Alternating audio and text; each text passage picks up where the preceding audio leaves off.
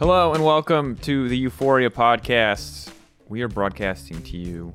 I was going to say live. We're broadcasting to you pre-recorded. What is that? We're broadcasting to you live. We're coming at you live from the LEC studio. In Berlin.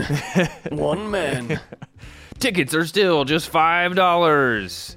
No, you don't. You probably never This is had going to be a wild one. I can feel it yeah, already. I can tell it's loose. I've lost the ability to click. I think I've crashed the window that my you've lost script the is in. ability to click? I can't click in the window that the script is, so I can't make the adjustment that I was going to make. So it's doomed, which means that this is a good time to tell you that, just so everybody knows, originally we were supposed to have Mickey X for the entire episode of the show, and our goal in general is to bring players on in person. Mm-hmm. But of course, COVID precautions or COVID cautions, depending on what's going to happen, have limited us a little bit. So we will get Mickey dialed in later to talk a little bit about the new life on Excel and kind of everything that's been happening. Obviously, a bit of an odd situation if you haven't followed. Mickey picked up in week 2, replacing Advian. We had a 1-1 week. We're going to talk to him about it. We're going to see there's been some mixed reporting. Very sad that Advian left. Very cool that Mickey joined Excel, but also not everybody was on board. There's a little bit of drama there that we're going to get into. You want to know what I think's cursed before we talk to Mickey? So, hear me out. His first game he joined, right? He played Galio. He went 0-7-7.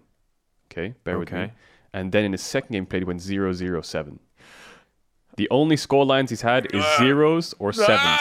And they always finish 7th place. And I feel like that's a curse. And he also got his MVP on Lulu. So props to Mickey. I don't know how he pulled that off, but MVP on Lulu. Hey, we take those. But yeah, he's 007 or 077, so that's kind of scary. Look, we're going to keep our eyes on it. You bet that they'd make playoffs. I bet that they didn't. And this is very... the stakes are high right now here in the old Euphoria podcast. Oh my God. Don't want to dress up in an Excel costume. The game times were 35 minutes, 40 seconds, 39 minutes, 40 seconds. Do you know what the average is then? 37 minutes. Oh my God. Once you see the numbers, you can't stop seeing the numbers, Mark. Oh my God. That is, of course, a little bit later. We have a lot of things to talk about today because it was kind of a crazy week. Now, if you listened last week, we had Ottawamne on, and you know that this was a big week for Rogue because they had 27 past. Sorry, carry on. Relatively easy competition. Mm-hmm. Thank you, Mark. The sevens are everywhere. Up until this last week, and this week, Ottawamne said it himself, is like the big testing week to see how good they really were, especially that match versus Fnatic, where prior to that match, they played 4 out of 5 of the same opponents.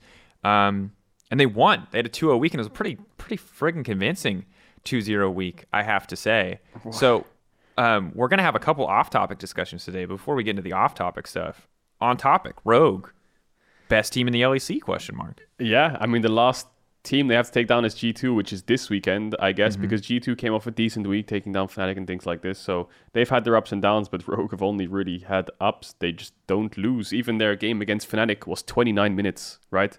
Against BDS, they finished in 28 minutes. So just a minute later, and they're taking out Fnatic, who was also undefeated. Yeah. Malrang was absolutely everywhere. I went home, opened my fridge, he was there too. Yeah. I don't know what happened. Showing up everywhere. It's crazy. You're like, bro, I swear we did not invite you to this. And he's like, yep, but here I am anyway. Yeah, I got the invite. You're like, how? Just smiling at you like, hi. Hello. Just randomly shows up. I still see his Viego, like the steam from the shower comes up. Malrang's like behind me a second later. I wake up in my cold God. sweats. Where is he, man? Is he under the bed? I don't know. Malrang's everywhere. Like, I looked at the Fnatic draft and I was like, damn, Renekton into Gwen, early push. Orianna into TF, early push. Lucian Nami into Janna, early push. Fnatic had early push. Malrang says, I love it when you push. Boom, just comes and kills everyone. Bam. Unlocks mid. Humanoid dies. I've said that many times before. Yes, we all have. And then Larson was unlocked, and then Malrang and Larson roamed the map. They went towards bot, and then Trimmy was unlocked. They went towards top. Like, I feel like Malrang has this very good sense of, I don't have to play the map alone. I need to play through one lane to help other lanes, and then that lane will just domino affect the other, right? So he's just playing so unbelievably well. Like, it's just crazy to me how even in their second game against Vitality, I think it was, Malrang doesn't even pick jungle 1, 2, 3. He's like, I can go 4-5. I'll just pick like a Volibear with Predator. I played it last year. Like, it's not too bad. They have LeBlanc, Xin Zhao, so that's going to hurt, but I'll figure something out. Well, and it wasn't the same, definitely in that second game, it wasn't the same Malrang hard carry. He did good, and he was everywhere that he needed to be, but obviously that Viego game was like absolute destruction. Yeah. But I think the fact that he was still able to have such a big impact in that game, it was massive for Rogue this weekend. And Rogue across the board had a solid week.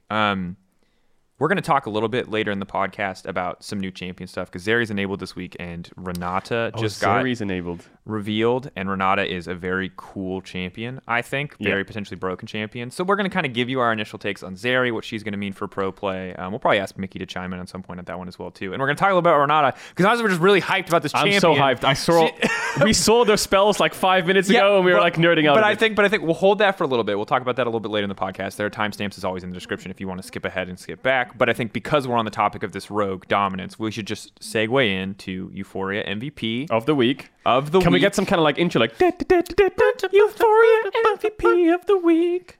Yeah. Can someone clip the? Can you do that one? No, I'm not doing that again. We definitely haven't. Okay. All right. I was like, someone can clip that. Before we continue, I think I know who your MVP is going to be. Well, I have candidates, and I was going to run through them, and then maybe get your assessment. Okay. Because you're a man first. who's been in like watching 3 different leagues.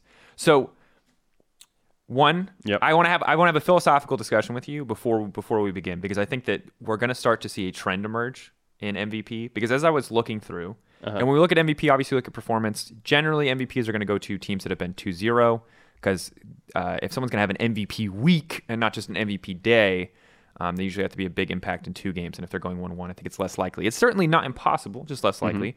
But in general, I think right now in this meta, and potentially in general, it is really hard to justify giving MVP to AD carry or top laners. I think it's super difficult, and I'll explain why. I think that AD carries are often left alone to farm on a side lane, and I think that it's really hard outside of like them playing incredibly clutch in early skirmishes or late game fights to feel like they have like gone above and beyond. And I think more often than not, when that does happen, it's usually the product of leads generated earlier by someone else in the game. Similarly with top laners, I feel like since the teleport changes, they just don't friggin' exist until 15 minutes, and so it's super rare.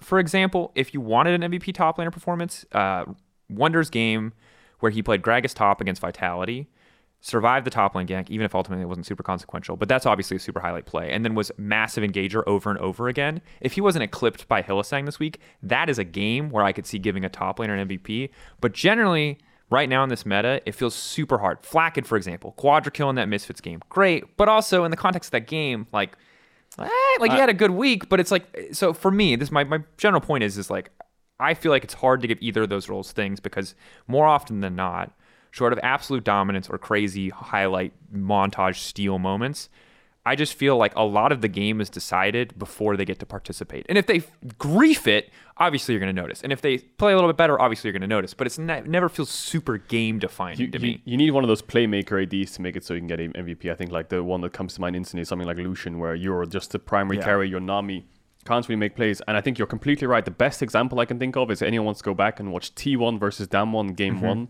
What happens was Keria got Thresh, Gumayusi got Aphelios. Gumayusi finished the game with like over 10 CS per minute. He was 9-0-5 on Aphelios. He was one-shotting absolutely everyone. He probably got like a double or a triple kill somewhere. But Keria was playing Thresh, and he got them loads of kills in the early game. He got them a kill mid, a kill bot, he got a 2v2 kill, all these kind of things. I don't know if it was 2v2 at that game, but anyway, he was everywhere on the map, diving mid, level 4. And Keria got the MVP, deserved, right? He set the team up for success, and Gumayusi slam dunk, you know? He gave him the layup, and then in-cam Gumayusi with the double under toe slam overhead backflip, you know? And you got to make it look stylish, because Gumayusi definitely did. So I think it's much easier to give it to jungle support and say the reason they're MVP is because they got their team ahead, or give it to a mid laner because you can show off with the shockwaves, you can show off with like the team fights on Vex and LeBlanc and things like this. I think similarly, you have opportunities to roam as a mid laner very often. You're much more active, and I feel like those 3 roles are the roles that actually get to move. Yeah, and the 2 most useless roles in the game are just top and AD. It's just how it is. AD is either left on their own after 5 minutes to 8 minutes, where support just roams, plays for Herald, goes for mid ganks, tries to get solo lanes ahead.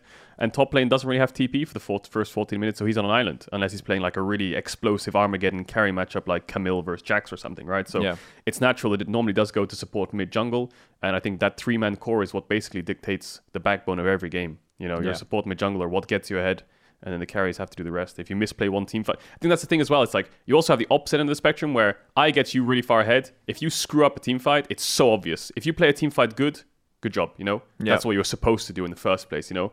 So it definitely doesn't reward as much success as it kind of criticizes errors or like errors are very obvious because you're like, dude, this guy just got you 2k gold ahead, a full tower, and you just grief the team fight. Like, come on, man. But if you play a team fight good and kill everyone, it's like you were supposed to do that. You're supposed to do that. Yeah.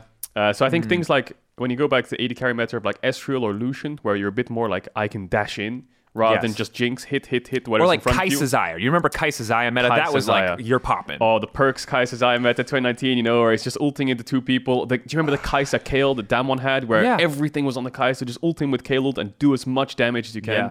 Those are the kind of champions you'd be like, damn, you can get MVP, Yeah, these shorter range AD carries where you like have to play aggressive to get value out of their kits. Like Vayne is probably on that list if Vayne wasn't so... Maybe Twitch as well. Twitch, yeah. Big I miss impact. Twitch. Well, I miss Twitch Draven, too, actually. Twitch, Draven definitely on that list. Like, I think of all like the Kalista. That's a champion. Like the champions where you can take over the game from bot lane. I think those champions have like question marks around them. It's like, well, you're probably going to lose your lane, but what can you do out of lane? Whereas if you pick Caitlyn, I'm the AD carry, you're like, well, you have to get CS lead. You have to take my tower. Yeah, imagine we're just like, wow, this Caitlyn had a 20 CS lead. What a legend. MVP. Yeah. And that's what she was supposed to do, right? It's you like, have bro. to do that. So that's why... it's like your job is to flip burgers. And someone comes up and it's like gold star, and you're like, wait, I'm literally doing my job. You just have to hit me when you have to hit me when I farm, and you have to hit my tower, and then you just get a CS lead. And look, like don't get me wrong, people do deserve praise. Like you did what you were supposed to do, and you did it well. That deserves praise. But we're talking about MVP, which is like the above and beyond. Yeah, and the Caitlyn's also the follow up, right? If you're playing Caitlyn Lux bot lane, and the Lux hits a binding to get the kill, and then Caitlyn all she has to do is I'll just put a trap on top of you. Trap auto one auto. Ooh, is that it? So yeah, that's just the nature of League of Legends, really, isn't it? I think that it becomes more fun when you have like 2019 meta, if you imagine it, where you have like Irelia top, Yasuo mid, Gragas jungle with a Kai'Sa bot. It's like, so who's getting MVP, guys? I've got 2 assassin divers and a Kai'Sa. Good luck. Whoever clutches the fight harder wins, and then it's kind of like a toss-up, Yeah, I think so. On that note, there's not going to be, at least on my list for potential candidates this week, too many ADs or top laners. The one exception to that is Comp, who was on the short list. He's not my actual, he was just on my candidate list because Comp was the rock for his team.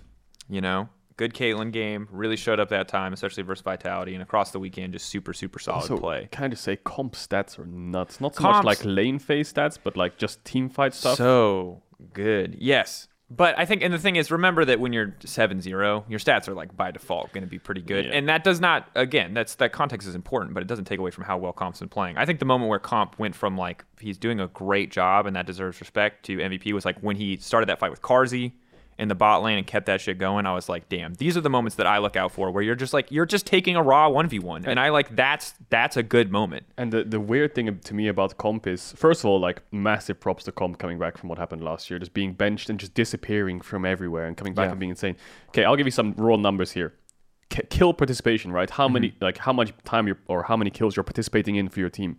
The highest person on that team is Comp in Rogue. He's at almost 80% KP. Malrang's at 69. Trimby's at 71. Nice. But Comp's at almost 80. As we just talked about AD carry being, not much of an impact role. He's playing Jinx, he's playing Jhin, but he is part of majority of their kills, and he is doing the most damage as well. So just raw numbers, he's doing fantastic, I think. Yeah, I think again, like I think that one of the struggles of one thing that you should know is I have a lot of Rogue players on this list because ultimately Rogue are doing incredibly well, and there has to be an MVP on that team, and you have to pick. So similarly. Let's do the other line. Trimby also on my list for this week, a guy that I looked at. And these are all people that I was like, these people deserve looking through their stats, looking at their impact, looking through the VODs again to look again, just based on what I remember. And Trimby, incredible Janna game. Now, admittedly, that game was the Malrang show. Yep. Don't get me wrong, but Trimby deserves that shout out. And similarly, the Lux defense play, the bot lane play, he asked if we could get the replay clip, and I don't think we ever did, where he's literally just falling off Ahri around. Wonderful thing going in and watching that in the replay, and it's like this man has been super, super good, and I think that him and Malrang in the early game are part of the reason that Rogue has just been doing so incredibly well. 100%. And I like that this meta of pretty boring range supports, honestly, does not mean that people aren't roaming. It does, however, mean that roaming is significantly higher risk, and you saw that because Trimby died a few times. Definitely got caught out, and we've seen a lot of range support players get caught out in the last weekend. To be fair, melee support players too. A lot of our supports getting caught. Kaiser's like out on no man's land sometimes. It's just rough out there for people sports. Are running around griefing. Yeah, people are skipping steps sometimes. They're just walking into fog of war, hoping that no one's there. But I think Trimby deserves like a little bit of acknowledgement as well, because it's definitely like he is a big part of it, and I think he's just slightly eclipsed by other members on his team. Similarly, But I mean, Larson's on the list, and you saw the TF game, incredible moments. The only non-rogue player on my list is actually Caps. It was a debate between Caps and Yankos for who is MVP on G2. True. We're working our way towards, I think, the most obvious MVP of all time, guys. But like we said, we'd give you discussion every week, so I do want to give you a little something. I think Caps, the big thing about Caps and Yankos is Yankos' first game where set up Caps was really good, but Yankos' second game was like maybe a little less flashy. And Caps was getting by Humanoid. There's no other way to say it. He was getting absolutely bodied. He was getting destroyed. He survived a couple ganks that he should not have because Razork kind of flubbed it a bit. But once he did, he went on to have an incredibly solid Victor performance. Specifically, the flank around top side really did it for me. I'm not giving him any credit for that horrible TP from Humanoid, but he did push W there, and that is an important skill to push. oh my god, that Humanoid TP. Damn. That was a big turning point in the game. That was a roughie. But like Caps would be the other guy on the short list. But ultimately, the only person on this list that is truly deserving of MVP this week is none other than Malrang. His Fnatic game as Viego was 10 out of 10. It was disgusting. It was absolute dominance. Yep. And his next game against Selfmade Volibear, much less flashy, still very impactful Still early impactful, game. yeah. And I think what's insane to me is that this guy is, just looking at his week 3 stats, he's number 1 in K plus A at 14 minutes now, not at 15 minutes anymore, with 4.5, so 9 over both games basically. Number 2 in jungle proximity, huge stats, and minus 34 CS on average. That's like, he's wildly far behind, but I love it. That's what I was just about to talk about. Like Malrang, the way he plays is he will look for every opportunity possible. Whether it's like, so there's many different ways you can approach a lane as a jungler. The lane could be pushing, you could look for a dive. But the lane could also be pushing and they might gank it because you're pushing, enemy jungle might come, so you're going to try to counter gank.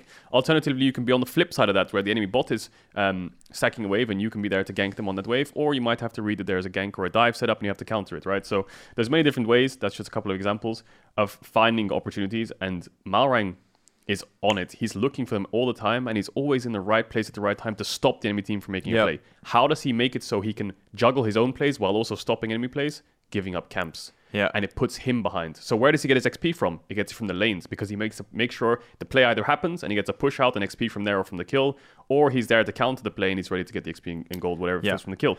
But just from what you said, he's down around 25 to 30 CS at minute 14, 15. That's around 4 to 5 camps. Like he just...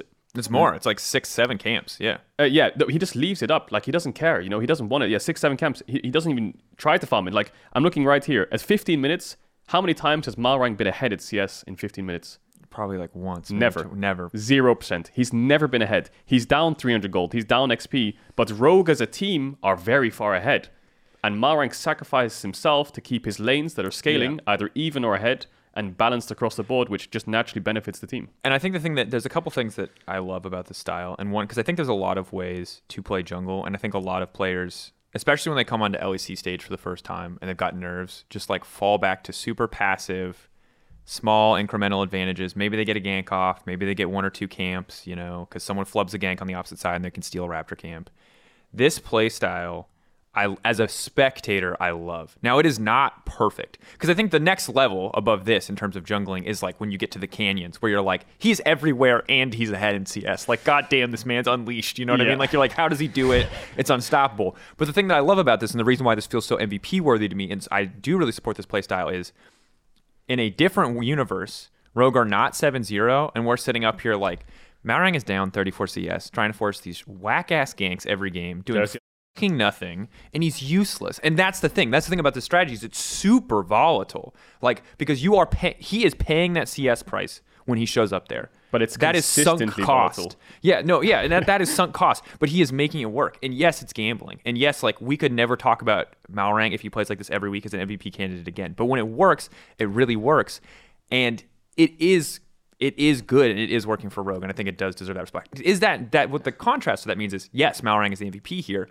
I wouldn't call him the best jungler in our league because, again, this style is so volatile and so risky that we could easily see a game next week where he does nothing and looks completely useless. But when it does work, it deserves that recognition because it is so clutch and so important for Rogue. Yeah, you can look at the positives and negatives. Let's just weigh up the positives, right? He's really active in getting his lanes ahead. He's dropping his camps to do it. And the third one I think is very important, especially for their coaching staff, is like Malrang can drop the 4-5 on pick ban to make sure he has a jungler that has impact, right? He'll pick Trundle on 4-5 or Volibear. He'll find something, Lee Sin, Xin Zhao.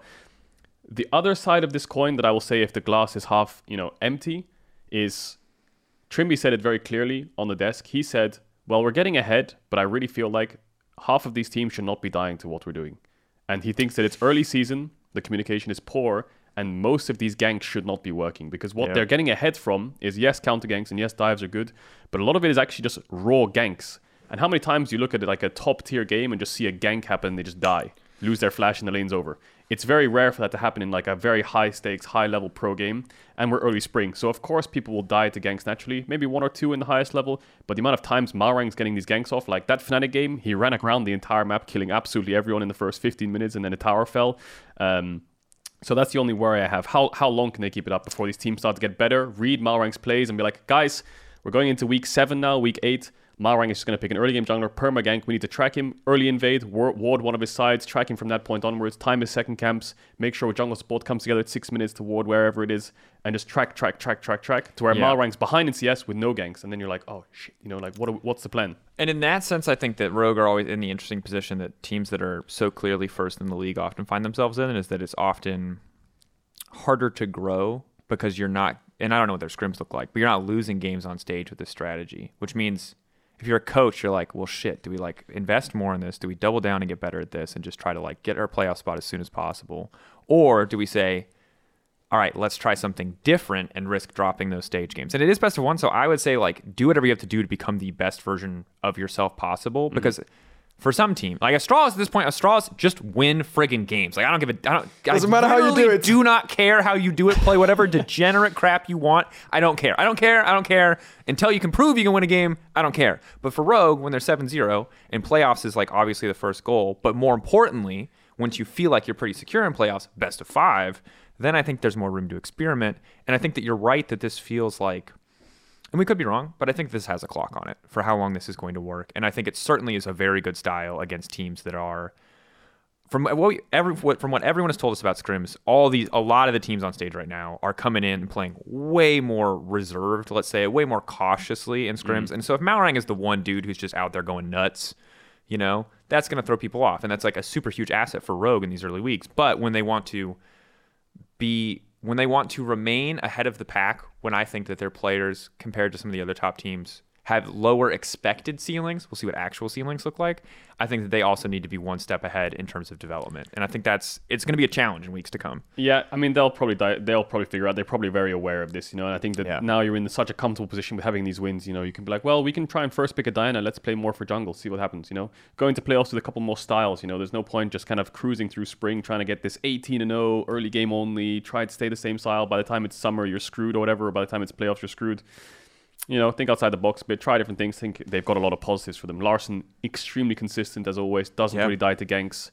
Odoamne is playing fantastic. Comp and Trimby, this bot lane has surprised me in lane especially. So they have loads of good players around them. And if Malrang's ganks don't work out, I'm sure they'll be fine. But I think it's now time to just start putting your hand in a different bag and be like, let's see what we can pull out. Yeah, show us more. And they've shown us a couple different kinds of styles of composition. And you heard a lot about the drafting praise this weekend in the show. And I think we'll see if they can continue to stay ahead in drafts, especially because now is when we really start to hit the patch shakeups. Because 12-1 to 12-2 was there's some decent changes there, but now that we're adding a new champion, and this is where your preseason prep starts to mean less and less and less, and your adaptability means more and more. And we always see teams rise and fall around this point in the year where your preseason prep essentially runs out.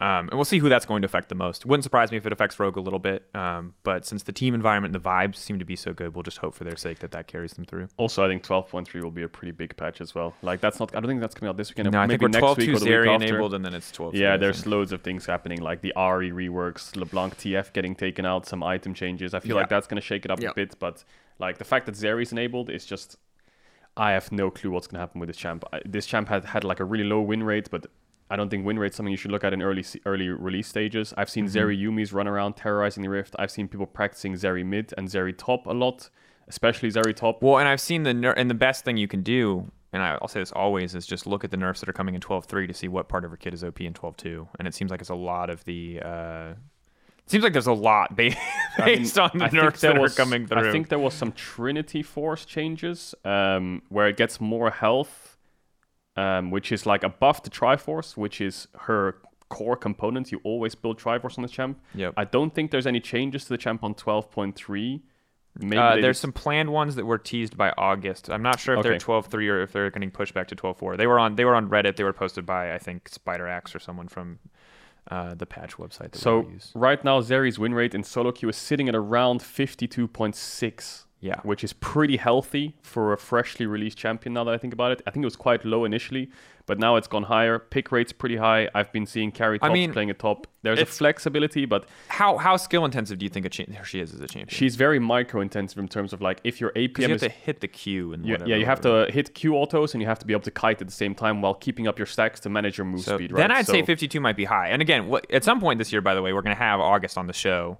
We can talk to him about this. But I would say that like if a champion is high skill and it comes out with a positive win rate, you're sweating. Because when LeBlanc first got... Okay, LeBlanc's a horrible example. Who's a complicated assassin? Akali? Yeah, but Akali was also really broken on release. The point is like if a champion has a high skill ceiling, you would assume that their first weeks of win rate would be low because people would be figuring out how to play the champion. Yeah. Just for context, like Master Plus, her win rate's 58%, right? She's the second highest win rate champion, right? In bot lane specifically, I'm talking here. Bro. So likely it's AD. My question is what kind of prio? Because what happens with champions coming into the meta is, I mean, I've talked about this before, but when you scrim in a league, you have two different scrim metas because everyone can't scrim everyone. So there's normally two groups, five or something like this, 6 or 4, 5 or 5, two groups come in with different scrim metas. What read do you have on the meta, right?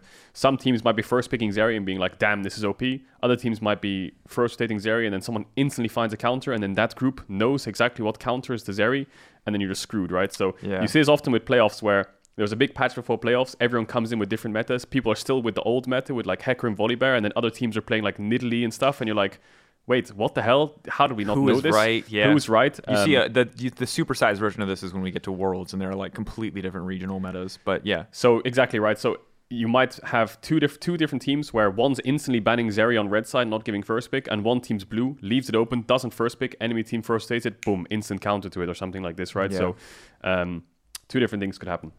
I'll say that it's definitely hard to form a solid opinion on how good this champion is because I think Reddit prones itself to just all the super ludicrous highlight clips, like Pink Ward playing this AP Zeri. I've seen so many just like crazy Zeri moments where she's just like zooming around the map. She's so friggin' fast.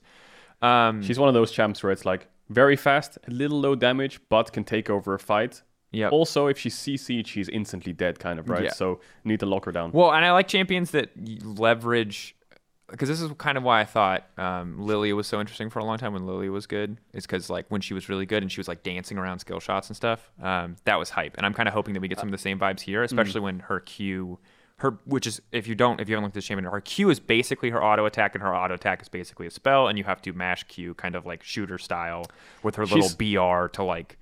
She's basically like Tracer from Overwatch. You're just dashing in and out. You're extremely squishy, but you'll one-shot. They're going to love that we made that comparison, I'm sure.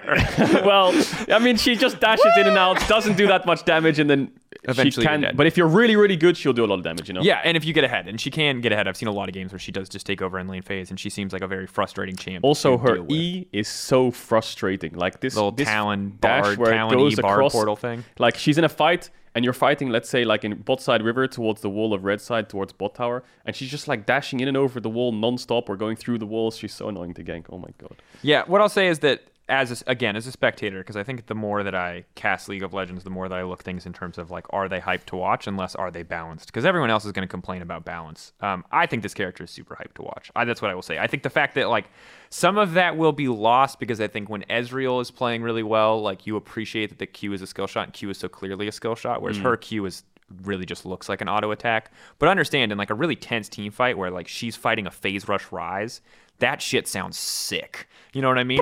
Just like they're just firing skills left and right at each other. Like if you drop a single auto, that's crazy. But then in comes Malphite, Migo Rogue. Yeah, just ends the fight instantly. Yeah, okay, yeah, you're right. Like I mean, obviously you can't just take it out. But these short range, highly skill intensive AD carries, and this one feels more because I like in a Vayne situation. Vayne kind of looks cool because it's like oh, how many sick cues can you use to dodge stuff? Tumble. And tumble. But here, like, she not only has to move very fast, as you said, she's micro intense. You have the cue in the right spot, and it's like not the hardest skill shot to hit. Don't get me wrong, but intense moments. The difference between hitting an auto and missing an auto is life and death. So, I am very excited for Zeri. That said, I like any short range, high skill 80 carry, she's either going to be, I think, ludicrously broken or non-existent. Kind of say when new champions are released, it's crazy how fast your mind adapts to that champion just being in the game. You know, like the first week you're out, you're like, dude, this is disgusting. Or you see the release, you're like, oh, this is going to be OP.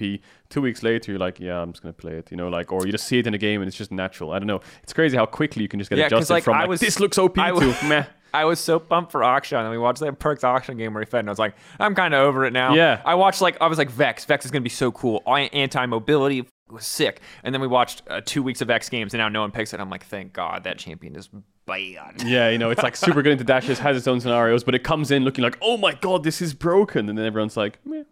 It's in the game. That's kind of a like, champ. The first time I had this was when Zoe was released. I was like, damn, this champ doesn't fit League of Legends. It's like some kind of Disney character. I don't know. It just doesn't fit. Yeah. And then after a week, I'm like, yeah, Zoe's pretty cool. Yeah, like, it's a pretty cool champ. You know, like I get used to it. It's one-shotting everyone still, but like it fits.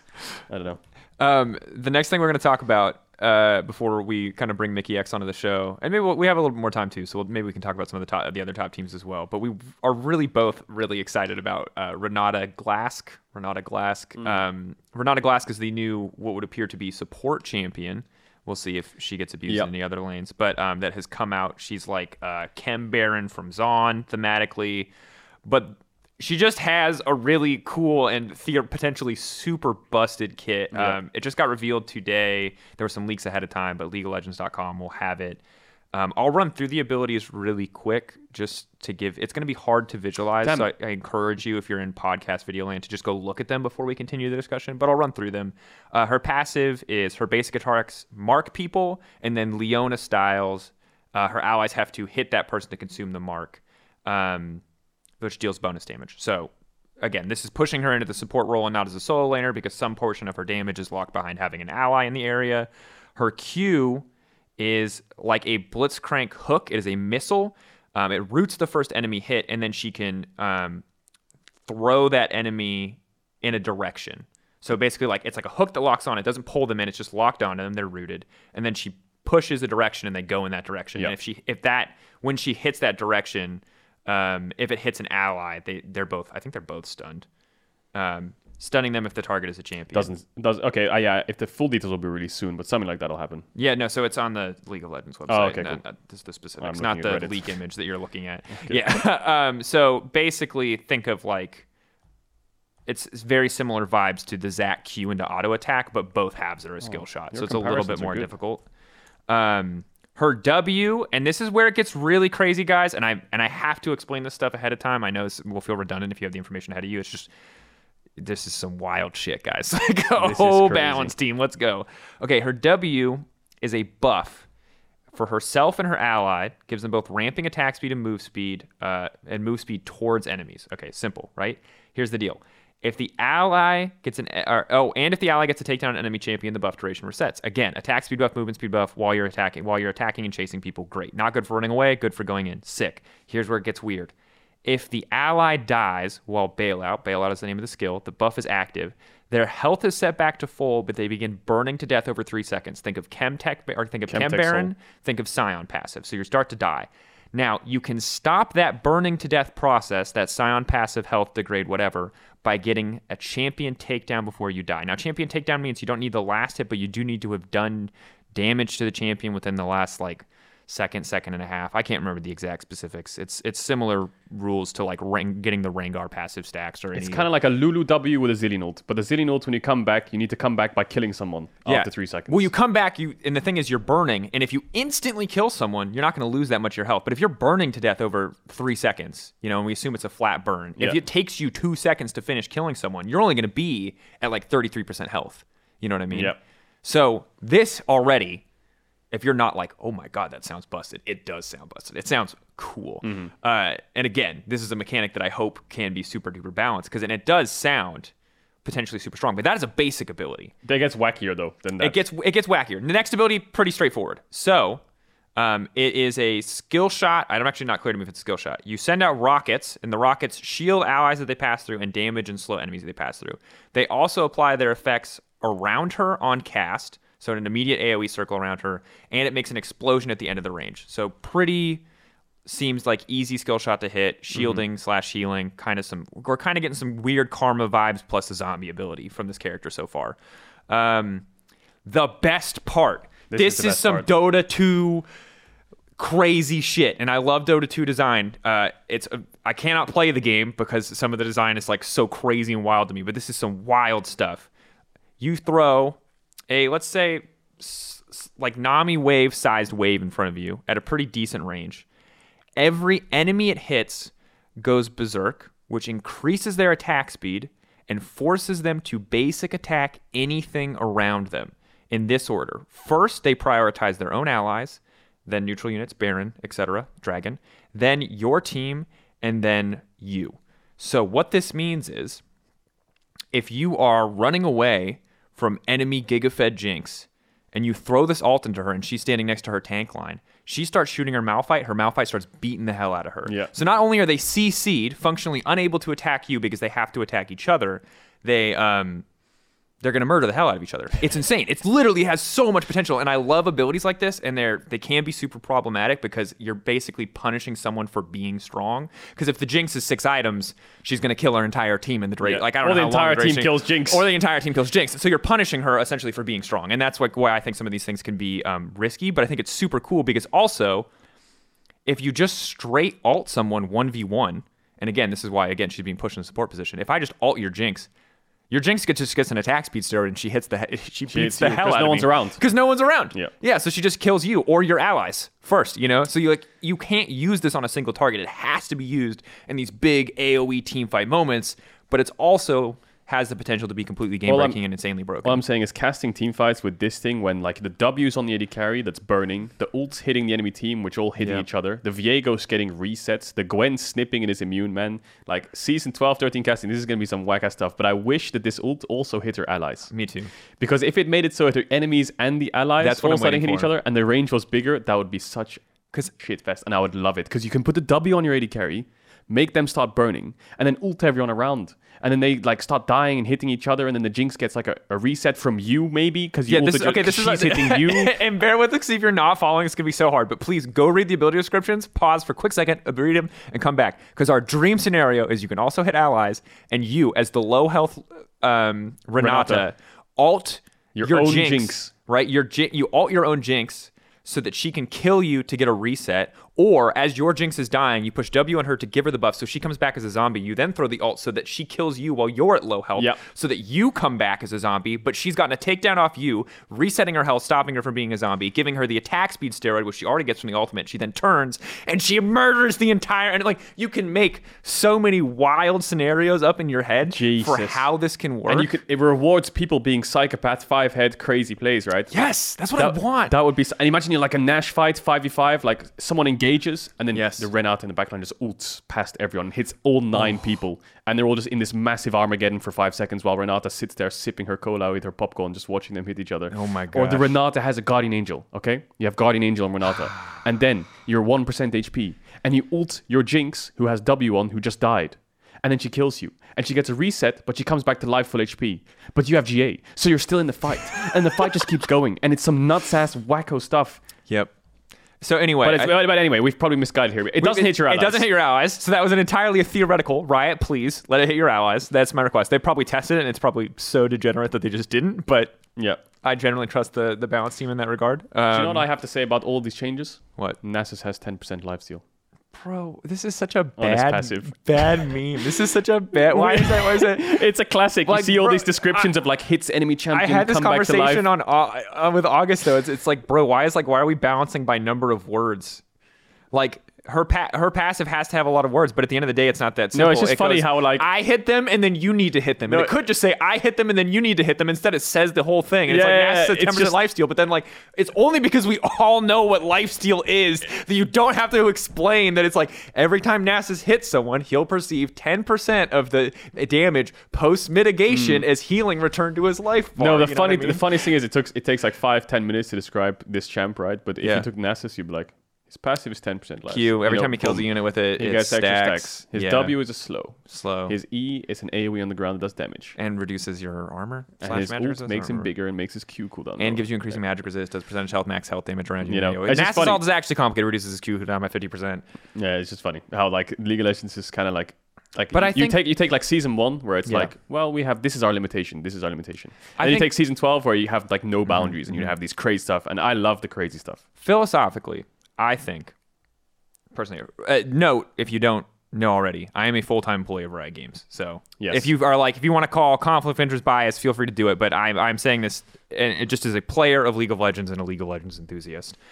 I like complicated. I don't mind complicated kits when once you figure out the character, it feels good. It makes sense within the thematic, and it has clear, understandable counterplay. I think Aphelios is probably a failure in that regard. I do. I love that champion, but he's really confusing and doesn't make any sense. Yeah. And they made some positive changes, but like if you have not played 5 games against Aphelios or more, he still does not make any freaking sense.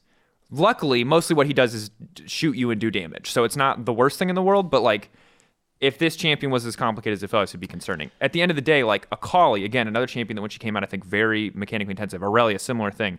Their kit makes sense. I think it has clear strengths, clear weaknesses. Now, not necessarily Akali when it came out, obviously, because of the Tower Shroud. But like when the kits feel good, they're mobile and they have good counterplay to play against, that feels great to me. Like I think Aurelia is a cool champion. That said, when she's fed, she's miserable to play against. Don't get me wrong. I think like The thing that I wonder is like season 1 was the 10% lifesteal or whatever. This is our Sure. limit. Yeah. And now our limit is anything. You know, I can revive teammates. I'm immune in a circle. I can make enemies hit each other. Whereas, how far can we keep going? You know, like I want to know what League looks like in 5 years. Not in a bad way, but like, are we gonna start like making things that can do damage to terrain? Can we change like something on the rift? And I wonder if the balance You know? and design philosophy has changed. And again, I want to see some. August promised me he would come on the show, so I'm dragging your ass in here. Because the technology of the game is growing, right? Yeah. Obviously, over the last 10 years, technology has just gotten better naturally, probably for game design as well, right? And And how far can it keep growing? You know, I want to peer into the future. Forget and like see, I don't like, think. I mean, some game design is probably you know, imagine in technologically 5 limited. years' time where you can cast like a spell that makes the whole like rift turn into some kind of void, and pieces keep falling in circles, and you have to get out of those circles. It's like a giant gangplank. All Yeah. raid boss mechanic and like stuff. ground falls through, and if you fall to the ground, you die, and then like you're fighting bot lane with holes in the ground, and you have to and you have to click around it. That actually sounds kind of sick. That sounds What mess is freaking that? nuts, huh? Here's my thing: is I wonder as League's life cycle goes on, if the balance changes will also reflect the changes. Because I wonder if the League of player base, let's say Legends player base, was still, I don't know anything about how it's growing, but let's say it's growing super rapidly. I wonder if they'd be making more champions that were like friendlier to beginners and like easier to understand. Because I do think the barrier to entry of League of Legends only gets higher.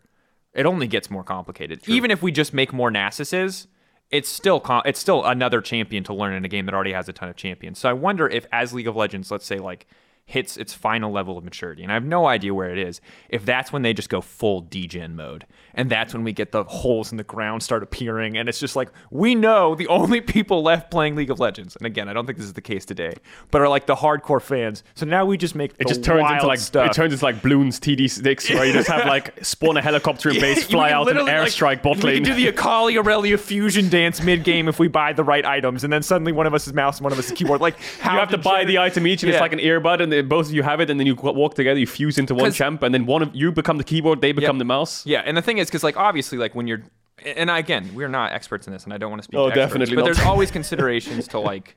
You want to bring in new players, and again, if the player skill base is like really spread out, you have to design in a certain way. It's similar to say, let's say they only designed and balanced for Challenger. What would champions look like? You know what I mean? Like, how wild would that be? You could have champions that are like 30% win rate in Bronze because they're so insanely hard to play, but are like 60% in like Challenger. That sounds nutty. Yeah. So I don't know. I don't know. Theoretical That was world. a good rant about champions, so I enjoyed that. I was fun. I like talking about this stuff because like the ultimate truth is like the esports side of League of Legends is great, but we're also all League esports fans. If you guys want less of this or more of this, feel free to let us know. But I enjoy talking about this, and also this new champion really hypes me up because this is the guy. Because like remember, I love Bard. I love Bard ult so much. I think it's one of the coolest abilities in the game. So I love these like unique kind of effects and abilities that aren't always that have the like can do literally nothing or can be so completely game changing. I like stuff that's that high variance. Yeah, I like the things where you can just kind of like be creative, and creativity is rewarded with outplays and things like this. And I think this champ has a lot of it. Yeah. All right. We have more top teams to talk about. We need to talk about the LEC now. We're going back to LEC. That was our brief tirade and exchange. We might get Mickey's quick thoughts on Zeri as a way to close out, but regardless, we're setting up for Mickey X now. We're going to talk a little about the top teams, his perspective on the league, and then we're going to jump into the Excel story. So much to unpack there. But yeah, let's get Mickey. Well, welcome, young Mickey X, Mickey XL, as we'll now call you. Mickey XL, I like Mickey that. XL. I like that. There it is. There it is. Good to have you on the show, man. It's been a weird couple months for you, huh? You went from G2 to like floating in the nether. In limbo. In limbo, and then pretty clearly set to be in limbo for most of a season, and now here you are. Someone just magically came down with a key to the jail cell and said, "Here you go, Mickey." Here you go. The Excel Pretty powers much, yeah. that be Yeah. have saved you. They went to McDonald's and they're like, that man makes a mean burger. I wonder if he can play League of Legends too. Let's see how he does on support role. It's pretty good at flipping those. Hey, and sometimes that's what a team needs, you know. That's all I'll say. Yeah. Before we get into like the nitty gritty of everything that happened with you and Excel and how you ended up where you are and what you're doing now, thoughts on Zeri? We just finished rambling about the new champion, even though she's like months away from seeing pro probably. But Zeri, do we need to be scared? Is she super giga turbo broken? You don't have to give away anything. Yes. Oh, there it is. Oh, she is. Oh boy. Like, I don't know. I don't think I've ever seen this champion lose in solo queue. But most of the time I just banned it anyway, at least last week. This time, yeah, I mostly banned it as well, just because it's so annoying to play against it. But yeah, she seems pretty strong, especially if she gets through early lane, like kind of even. I think it's mostly, I mean, I don't know. It could be played any role, like mid, top, AD. I think most of the time I see it AD. But I think, yeah, it can be played anywhere. And every time it's played anywhere, it's always OP. So I don't know. I think it's going to be quite high prior, yeah. This is every champion when it's released. Just feels so broken. It's like, you know what I thought about? I was thinking to myself, I was like, I wonder if new champions these days should have like, you need to play this many games in a normal game before you can bust it out in ranked. Because you have the people who are connoisseurs of the champ and the people who are like, I'll give it a shot to just grief it, you know? So it's like, there must be like a warning training curve for these champs, I feel like. I mean, it would definitely improve the quality of solo queue. Yeah. There's no doubt in my mind there. But how many wins have you also gotten because someone like picked On a the random, enemy team on the first, enemy team yeah, picked a random champion that they've never played plenty before? of times. You take the trade, the devil's deal, as the people say. Mickey, we talked a bunch about Rogue. They're 7-0. That's cool. We want to talk a little bit about Fnatic and G2 as teams right now, climbing up in the standings. And assuming that you've watched all the games, and you can correct me if you haven't, and this is probably a question I should have asked ahead of time. I think I did, yeah. Hosting 101. Good. That works out. I didn't even have to say anything. That just worked. I should have just trust falled there. What's your I had nothing else to do so. Yeah. Thank you, Mickey. Thank you. What's your read on both these teams and kind of what's holding? What are they doing well? What do they need to work on at this point as they're one step behind Rogue now at this point in the series or in the season? I think with G2, I think they have to work on the draft. I think the drafts are so troll, but sometimes it works. I think they're quite good otherwise. I mean, honestly, a lot of their games could go either way, but sometimes they clutch it out. Sometimes enemy team just griefs it. I think Cap's not doing too well right now, but I think he can bring it back eventually. I think the rest of the lanes is actually not bad. And then for Fnatic, I guess the 2 games they lost last week, I think their mid jungle was not the greatest, but yeah, I think they should be able to bring it back as well. Maybe not this week because they play us, but oh, okay, yeah, you're gonna take them the hell out. How important do you think draft is right now? Because Yanko said on PGL, he said the reason Rogue is so good is because their drafts are just so good. And now you just said G2's drafts are hit or miss. Do you think draft is like a lot more important than it was in previous seasons? Not really. I mean, I always think draft is like 80% of the game, or like, of the win. So Yeah. I think it didn't really change too much this year, but I think because there's so many new champs that are strong or that get changed, and players are just much better individually, then eventually there's not so much of a skill gap, and it's more like a draft gap because everyone is kind of good nowadays. That's what I think, at least. I see what you mean. But also, some champs are just good against other champs, and some champs are just complete broken, but some people don't know it, and that's how it goes. Is there any of those champions you want to leak right here? I mean, I should, in your best interest, not leak them. Are there any completely Dracos, don't put him on TF the spot like that. Look, I'm just saying. TF support. Which support? TF. TF support. TF support. People keep banning it against us. Like, I don't get it. Oh, okay. They probably scout my OPGG and see I'm like 7-2 on TF, I think. Yeah, that's right now. I see. I Are they thought, banning your that's Aphelios my support bad. as well? Yeah, your Aphelios support's also getting banned. Your Lee Sin support, bro, they're out here. They're shutting you down one step at a time. Kaylin support. Yeah, my Caitlyn as well. Yeah, I don't know. This is actually insane. My Caitlyn. See, my carry plays Lux and hits the bindings. Yeah, I was thinking those were normal bans, but I should have known with you coming back that all those were all very personal, all very targeted. Is it weird? As soon as he said that, I have his OPGG open, looking to see if he's playing TF support. And the weird thing is, he has 8 games. Yeah, a lot Wait. of wins over there. He has 8 games. Wait, you can keep talking. I'm gonna check if there's support games. Oh, Yeah, there is. Every single one of them is a support game. I don't play TF mid. They actually are support games. Oh my god, Yeah. Mickey. What It's is this? unironically not Glacial bad. Augment TF support with exhaust, building rapid fire. First item. We just you Rapid told fire me first not item. to you told me not to leak, and here you are, just out there. You know how it came to be? It came to be after our last playoff run where TF was open 5 games, and then we picked it 5 games. Or actually, maybe not 5. But basically, we didn't ban TF. So Oh, I had against- to take it on my own. Against Fnatic in the Worlds thing, yeah. Yes. TF. Yeah. Oh yeah. And then Yeah. Mickey took that I was like- personally. Just started playing also- support. Yeah, also, everyone always says that TF has no damage and it's basically just like a CC bot. So I was like, I mean, that's kind of a support role. So I might as well play it support. True. So, like, Actually, yeah. those are all really good points.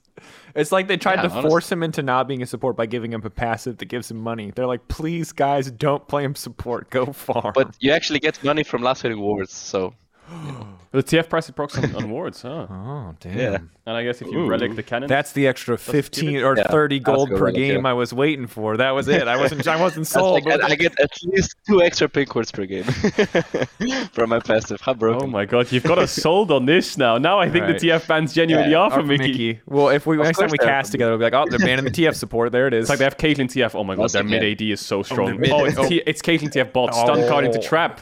We're just talking about Yeah, it Lux is in a actually. trap. All right, I like it. Thank you for leaking the big brain strategies. No Sorry, problem, man. Excel. Sorry, young buck. You I'm did just doing draft. other people's scout work. The funny thing is, the last thing about this is, like, I can see your runes, Mickey. Sometimes he's going Glacial Augment, other times he's going Predator. That's when he knows if he's winning bot or if he's winning the game. Sometimes I also went TP, and yeah, that was also pretty crazy. Yeah. I had futures market, so I based 300 gold and run top lane, and then TP boss to cover dive. It was completely crazy. But a lot of times people just troll me because they think I'm trolling, so they just like already give feel up a bad. champ select. Yeah. Happens. Well, you've seen my bot lane champ pool. You know that most people think I'm trolling. So yeah, I understand well what it means. Not just from the champion pool. Yeah, well, yeah, okay. Yeah, look, I'm just saying that the window to push R on a Gragas body slam as Yasuo is very small, and my hands are very bad, and I wish you would stop bullying me about it. That's my only... It's not my fault. It is my fault, but, you know, hey. I consider it. I'm a boomer now. That said, champions, meta, all this stuff's interesting. I'm ready to see what you guys can do next week. And we can talk a bit more about Excel shortly, but I would love to hear what actually happened in the off season. How did this deal come to be? What went down from your perspective with this whole getting picked up by Excel thing? So, yeah, how it went down in off season? Yeah, I mean, I was mostly aiming to join an LEC team. I did have some offers. Nothing that was like really like stood out to me. Excel was not an option at that point. So, yeah, I guess I just had to wait. I mean, I assumed that I would just sit out Spring Split and just be a streamer. But, well, coincidentally, I guess an opportunity showed up and I just kind of grabbed it because, yeah, I do think Excel is one of the teams that had a lot of potential just looking at the roster. And also looking at their 5 games that they played, they actually looked quite strong. Like individually, everyone's playing quite well. It just kind of collapsed in like mid to late game. I think mostly around Drake fights and stuff like that. So yeah, I felt like this team could be really insane. And I think judging from scrims that we played, I think we are pretty insane. Just have to show it now. How many scrims did you have before you went on those stage games last weekend? It was 4 days, I think. 4 Played days. like okay, so we played 3 on Monday and then 5, 5, 5. So I guess something like that, yeah. But we also played like not too bad teams, so I was kind of satisfied with our scrims. I was a bit rusty. Like for example, I didn't time summoners because when I was just playing solo queue, I CBA timing summoners. So like every time someone said, "What summoners do I have?" I'm like, well, let me get to that. And I had to pick that up. And yeah, there was a bit of rust. I'm still getting into it, kind of the whole groove about what I need to pay attention to. But I think it's getting better. Yeah. Nice. Nice. I mean, steady progress. It feels like. How is the team environment? Because there's been a lot of there's been a decent amount of drama around you coming in as the player, and it's not just Advian posting, obviously the guy who you replaced, but also like Patrick posted like, hey, it's a decision for upper manage. It is what it is. It's a little bit awkward. Like, is that carrying through into the game, into the scrims, in the environment at all, or do you think that like the team is separating those two things pretty well? I don't think it carries on to scrims or anything. I think, I mean, for me personally, it was still kind of awkward / weird, just coming into it randomly like that and not knowing what the players think, I guess. But it didn't really show through scrims or just interacting with them. Everyone was quite welcoming and friendly with me. So yeah, it was just awkward in my head, but not so much out of my head. Yeah, just like rocking up to a party. Surprise! Yeah. Yeah. Hey guys. And everyone's like, Okay. That's cool. I mean, that's good to hear because I think it's probably a really tough thing, I imagine, when you are, in a situation where teammates are probably like, super. It's cool when people can balance both being super welcoming to you, but also being critical of a decision that involves you. You know what I mean? Yeah. And I think that's a really hard thing and a very mature thing to be able to balance. And the fact that you haven't felt that effect yet outside of your own head is super good and promising, I think, for results in weeks to come. Because this is absolutely something on a different team and with different players that could have just been like, well, the whole season's doomed. Like, even if you bring in, like, let's say an upgrade, then if everyone's like, well, the one thing we had on this team was a super great vibe, and you break that, it's like, oh man, a lot could fall apart very quickly. So good that the vibe is good. Are you guys like band brothers, best friends? How much history do you have with a lot of these players? Because you've like 0. Yeah, 0. I was gonna say because like the nice thing for you when you went into G2 is that you had like Wonder there, and you guys had obviously spent a lot of time together. Yeah. And you built a lot of those. I know you built a lot of those relationships up pretty quickly on the G2 side. But like, yeah, you've never played with any of these guys. How is like building all these new relationships? But you've obviously played against them for many years. Yeah. I mean, in Juta, I only didn't know Jankos really. I already knew everyone else. So yeah, joining Excel, I didn't really talk to anyone else beforehand. I think the only person I knew was Nelson. So yeah, it was a little bit awkward, I guess. But yeah, it was not too bad. I mean, I think we get along quite well with everyone, so it's not bad. That's good. As long as you've got people to play Mortal Kombat and Magic the Gathering with, I'm happy. Oh, like League of Legends. Not yet. Sorry. As long as League you've of got people to play Legends, League of yeah. Legends with, I'm happy. That's the one. Not yet, but we did watch some anime, so that's like Okay. already a big step forward. Yes. pushing them in the right direction. Hell yeah, baby. Demon Yeah. Slayer. It's that good stuff to see. I think Finn watches. Does Finn watch anime? Yeah, Finn and Marcoon. We were Okay. watching Attack on Titan, the last episode that came out. Oh, there it is. There it is. The top side. That's where you guys have to. I'm ready for it. The top like side's going to be strong this week. The Mickey Finn's starts gonna going be top there. side this weekend, I'm and gonna we're on see the it. cast, and we're like, Finn's going to be playing Camille with the 3D maneuver gear. Like, yeah. I'm gonna say on the analyst test, like, Mickey went top here because they were watching Attack on yeah, Titan. like if you guys watch the most recent episode of Attack on Titan, what you'll understand is that it's a lot about these themes, and those themes correlate very well with exactly what's happening right now. The anime analysis of League of Legends. Oh man, Pretty much. sick. I mean, good that you're building up the team. Glad that there's some stuff that's going well for you guys. Yeah. So looking at the team, I mean, when you said decisiveness, you kind of called out some of the dragon setups as issues. How's the progress and how's the work going in terms of scrims Is that something that you're like very vocal and active and helping them focus on, or are you more focused on your individual performance, like you talked about with summoner spells, timings, etc.? No, I'm kind of more focusing on myself right now. I feel like I'm kind of boosted compared to where I was. But like, yeah, I'm just mostly trying to adapt, and I was kind of surprised at how much actually the rest of the team talks as well. So I don't have to do it, so that's nice. Like I think Markoon and Nukeduck talk quite a lot, like throughout the whole game, and Markoon makes a lot of plans and is very like confident in them. So it's easy to just follow it. But yeah, depending on how it works out or not, then we can talk about it after. Maybe at some point I will have to, step in myself. But I think right now it's actually not bad. Maybe like on stage we play a lot more scared than in scrims. Yeah. So I think that's where the difference comes in. When you But yeah.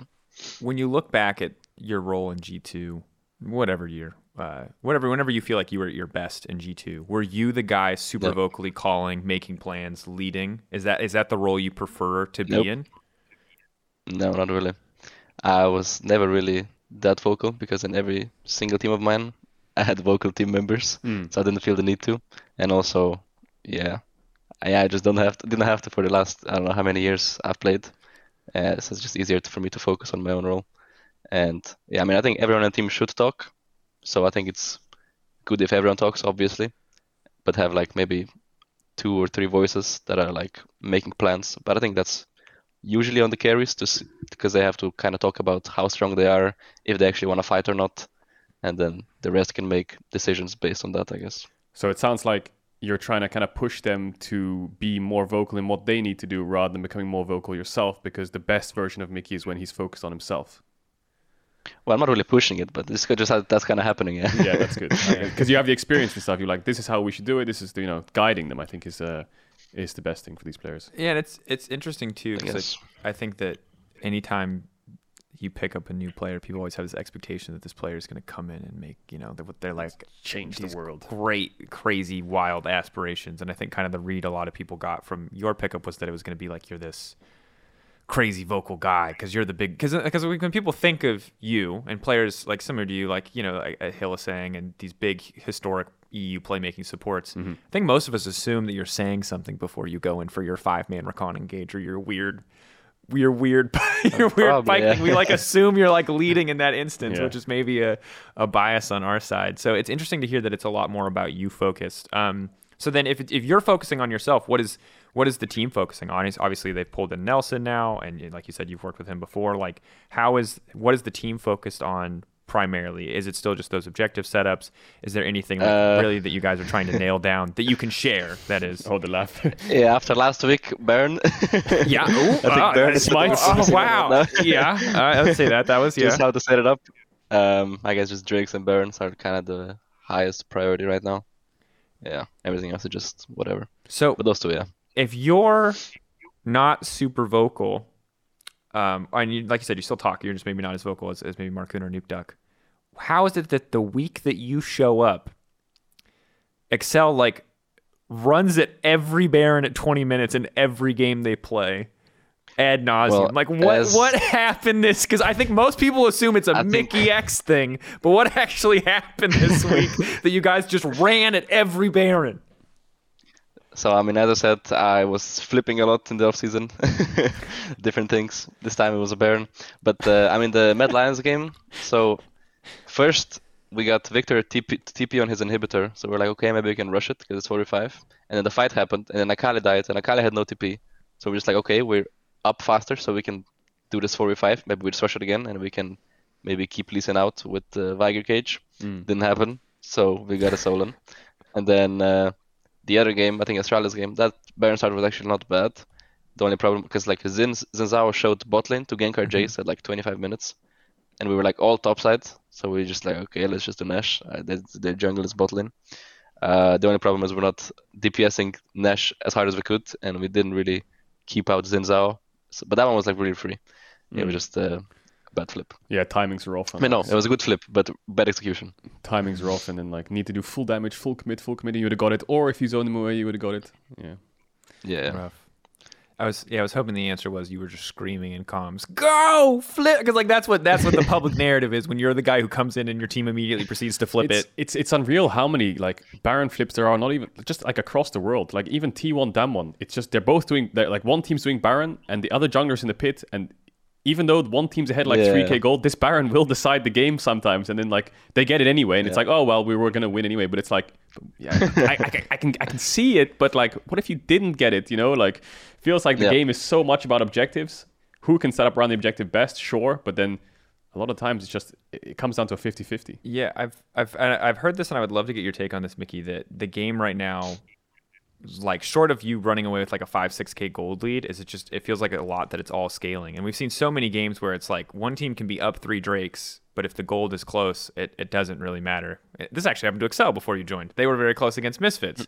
And everything was fine. They were taking every objective on the map, all things considered. I think they were playing much cleaner, but Misfits just waited and scaled and stalled and didn't give it to him much, and then just won that one fight at a Drake, and the game was over. Got the soul away from them, got Nash, and then What's your read on the current meta? Like, what do you think is most important? Is it all just about scaling, or what's the best way to play right now? Yeah, I think a lot of it is about scaling and just dragon fights. I think most games are just decided around objectives. I mean, yeah, most carries are like hyper carries. Like in LEC, there's a lot of Jinxes. She's like, yeah, quite OP late game. Mid laners are also like Victor, pretty good late. What else is there? Corki. Yeah, that's balanced as well. So just says it in such a mono. And then, that's balanced too. And then I guess junglers, just like any jungler, just have to put a smite on him and he's gonna be OP. And then, yeah. But I think it's mostly just Drake fights decide the game. Like usually people just farm, and then fight Drake, and then farm, next Drake, fight again, and then whatever team wins those probably wins the game. Yeah, again, T1 Damwon series, such an interesting dynamic, because Barons were one flip, but the Dragons were another flip. Like both teams, I think one game had 3 dragons apiece, and it was an Infernal Dragon, and everyone was on top of it. And it's like, well, if you're poking me and winning the fight, what's my option on the soul point? Well, I have to start it and flip it. And if I'm not doing that, then I'm probably going to start and flip it anyway before the fight. So it's like, you have like 2 things going on. You have the fight that's about to happen, and everyone's like, who's getting the Drake? And you get it's like, Elder Dragon is the same. It's flipped so much. It's crazy. Right, in the end, Riot Games wins. You want a 1-3-1, you want to play your clever strategies, you want to funnel, you want to do whatever. No, you will fight for the objective. It didn't work with Scuttlecrab the way they wanted it to at first, because they just traded on both sides, but finally they have a meta where they're forcing everyone to fight. And the smites are so much more even now, because before when you'd force, you'd be like 2 levels up on jungle. It's like, yeah, my smite does like 200 more damage, sure. But now it's like every smite's the same damage no matter how far ahead you are, So it's all a case of like, burst at 1.5k, let's try and get it. I actually forgot about that change, but you're right that is so significant. It's just literally always a 50-50. Yeah. Wow. League of Legends. Exciting game. All right, Mickey, let's talk about Excel looking forward. You're joining. You're slowly becoming unbad. Unbad. I'm going to call you bad. You're not bad, but, you're getting back into form. I'm unbad. Okay, unbad just sounds, harsher. That sounds good, actually. Yeah, I like it. You're getting unbad. You got to work ahead. You guys have a really tough week this week. What's their schedule? They place Rogue and Fnatic. Oh, wow. So, Easy, yeah, easy. Someone has to bring Rogue down. Someone does have to. Is it going to be you, Mickey? Are you scared of Trimby? I mean, I feel like last year, definitely year before, you wouldn't have been sweating at all when it came to Trimby, but now he's evolved. He's trying to create a rivalry here, aren't you? Yeah, he's like super Trimby. I'm not really. Like, he can say whatever he wants. I just think Trimby's good, and Mickey's got to face him. So if he wants to trash talk, go ahead. But yeah, what's your? I mean, he's playing quite well, at the moment. I was kind of impressed. We kind of overperformed IMO. I do still think it's going to be more close against the Fnatic bot lane. I think they're much better. But yeah, we'll see. I think Rogue is just maybe better as a team. But and drafts. So as long as we come in with a good draft, I think it should be smooth sailing. Oh, Mickey knows if the game's won or not in the first 2 minutes of the start of the broadcast. draft's over and he's loading into the game. The back of his mind is like, yeah, it's won, or it's like, oh, we're gonna event a signal after this that you can do right into your player cam this weekend, so we'll know if you think the draft is won or lost. Signal is like, this is good. This is like we're gonna win. Good. No, you can't show the public because then they're gonna know me. Because then Mickey's gonna flame his coach. But we're gonna make up something subtle, some subtle signal. Make a slight bird sound in your microphone if it's it's like if it's a winning draft, and then we'll know. And the funny thing, I don't want you to throw Maybe- Youngbuck under the bus at first opportunity if the draft is bad. Maybe in base, I either spam laugh if I think we won, or I spam joke if we think. okay, Okay. we'll All keep right, an all eye right, out for it. Eye on it. Eye on it. Joke. Okay, got it. Joke got or it. laugh. Got Because it. the funny thing is, it's like it's one of those moments where like the draft's like lost. You're just like, yeah, we can win, guys. You can use an emote. You can use we can give you. You can use 2 different emotes. One can be good draft. One draft can be Oh, bad. Just like okay. happy be or sad be. happy be or No, sad. it's too obvious. All right, I can just try that, yeah. Just We'll work it suggestions, out. since drafting is 80%. But with that being in mind, with drafting being 80%, Excel, here's the immortal question that everyone will ask you from now until it happens, because it's the only thing that matters to Excel. Are you making playoffs? Yeah, easy. I don't think it's like that big of a goal. I think it's common sense. Even though, yeah, they didn't make playoffs yet, but like other teams in LEC are like really not good. So there's just no way we don't make playoffs. By the way. Okay, who loosely? We're going to talk next week about who Keijo and I think is making playoffs. If you had to give, and I can list the teams and their scores if you need me to give you an update. No, Which 6 teams do you think are making playoffs at this point? Rogue, Fnatic, G2, Vitality, Excel, and Misfits. Actually, is it Misfits? Nomad. Yeah, I guess. Nomad Lions? Oh, Mad instead of Misfits. Yeah, my bad. Okay, so Rip so you Misfits. think it's probably a battle between you and Misfits then? I guess, yeah. Interesting. Wait, you guess? Yeah. Are you coming in at 6, Mickey, or are you coming in like 4th? How much confidence are we talking here? Because like the Oh, only yeah. thing Excel wants is to make Wait, you playoffs. said fourth? Well, or Okay, yeah. 5th, you know, I would say third. Yeah, I'll say third. Third. Damn it, I like it. I like it. That's the level of confidence we need. Yeah, hoping that it's going to be good. For the record, Mickey, you may not have watched the first episode, but me and Kadril have actually put a bet down Yeah. on this. Kadril's bet that Excel are going to make playoffs, and I bet that Excel aren't going to make This was playoffs. before you joined, so I'm happy. This was before you joined. For those who don't know, I would Oh, count yeah. Mickey amongst my friends and probably would have felt very differently about my bet if I would have known that I was literally just being like, hey, No hey bro, chance. need you to suck this season. But I made the bet, so here it is. So if Excel don't make playoffs, Kadril has to sing a song and wear an Excel costume about him being sorry for ever believing in Excel. And if Excel do make playoffs, I have to make a song apologizing to Excel wearing the same Excel costume. I don't know where I don't know. Did we decide where we're doing this? Is it like I don't even know if we have a budget secured yet for it, so I'm not making promises. I know that we will make the costume out of cardboard if we have to, and I know that I will make the song, and that one of us is going to sing Okay, it. okay, So okay. that's all I know. Gee, I love it. Don't worry, Cathedral. We got you. This is what I like to hear. You know, this is the confidence I like to hear. Mickey's there. He's got my back. Oh my God, Drake! I'll start writing the lyrics. It's buddy. all. What's the first verse? Oh, Mickey, no. you came into the team, ripped my dreams away. Why are you It's a Blink-182 song, you know it? No, you do this every time. I'm just like, bro, we're gonna get DMCA'd. You can't just sing "I Miss You" by Blink-182. Actually, that's kind of a great idea. If we can somehow make that work in parody law, that's a great idea because that song bangs. Anyway, I Mickey, cannot sleep. No, I won't finish the last lyric. end of the first round robin. You're playing Fnatic Rogue this season. Before we let you go, confident 2-0 weekend, 1-1. I know that like technically that the most likely thing that anyone will say when I answer this is yeah, of course, bro, 2-0, no problem. Yeah, easy, man. But if there's anything else, any final words before your week? Is it a 1-1? Is it an 0-2? Is it a 2-0? You confident? I'm gonna I clap. mean, if when I was you're- at 2, I think everyone would call me delusional. So I'll say 1-1. But I think we can go to 2, honestly. 1-1, but you think we can go 2-0? It's fine, bro. People are gonna call you delusional for saying third anyway, so it's all good. That's true, yeah. That's true, Yes, yeah. yeah. One step at a time, Okay, bro. guys, we're gonna be 7th again. Fuck. Oh, you got me. No, there it is. Yeah, but Mickey, I said this Drake also at the top of the podcast, dude. You had 2 games to Excel so far. You finished 0-7-7 and 0-0-7. Do you ever think about that? At 0-0-7 on Lulu? Yeah, and you only ever had a 0 or a 7 in your score lines in the last 2 games you played. Interesting. That's kind of sussy, if you ask me. Okay. I did my tasks, so it's not me. You did your tasks. Okay. Okay. All right. All I'll say, Kadril, is the only thing you've encouraged this man to do is to dive into the fountain if the game is won to turn Don't to have 7 7 into an 8. Yeah. I actually have to keep it at 7 now. I'll do a Hilly song where I just go into the fountain as soon as the game's over, if it makes it 7. Why not? Yeah, screw it. Why not? Respect the players who have like one death and then they've won the game and they have like a 5-1-20 scoreline, you know, it's like 25 KDA, and then they just jump in the foul and say, screw your stats. And then they half their KDA for fun. That's the only one that's really tight is like selling all your items to build tiers, because it just screws up every stats database. You used to be able to buy 6 tiers, now you can only buy 1. That's true. Really? Yeah. Yeah, because you can only have one tier item now. That sucks. Yeah. I Tragic. missed the 6 tiers. Game's ruined. Yeah. Sorry. I guess that's it. That's it. Game's done. That's it. Cut, kill. Yeah, Let's get it. done. We're done. Thanks for coming on, Mickey. Good luck this week. Good luck in Thank the weeks you. to come. Yeah. I hope for your sake and Excel's sake that this is the season of playoffs. Do you? No, I don't. I hope. I can read you. God, it's weird. I'm really conflicted now on a deep personal, emotional level. But I'll save that for whenever episode you either do or don't make playoffs on, which will be like week 8. We'll find out. Yeah. Good luck.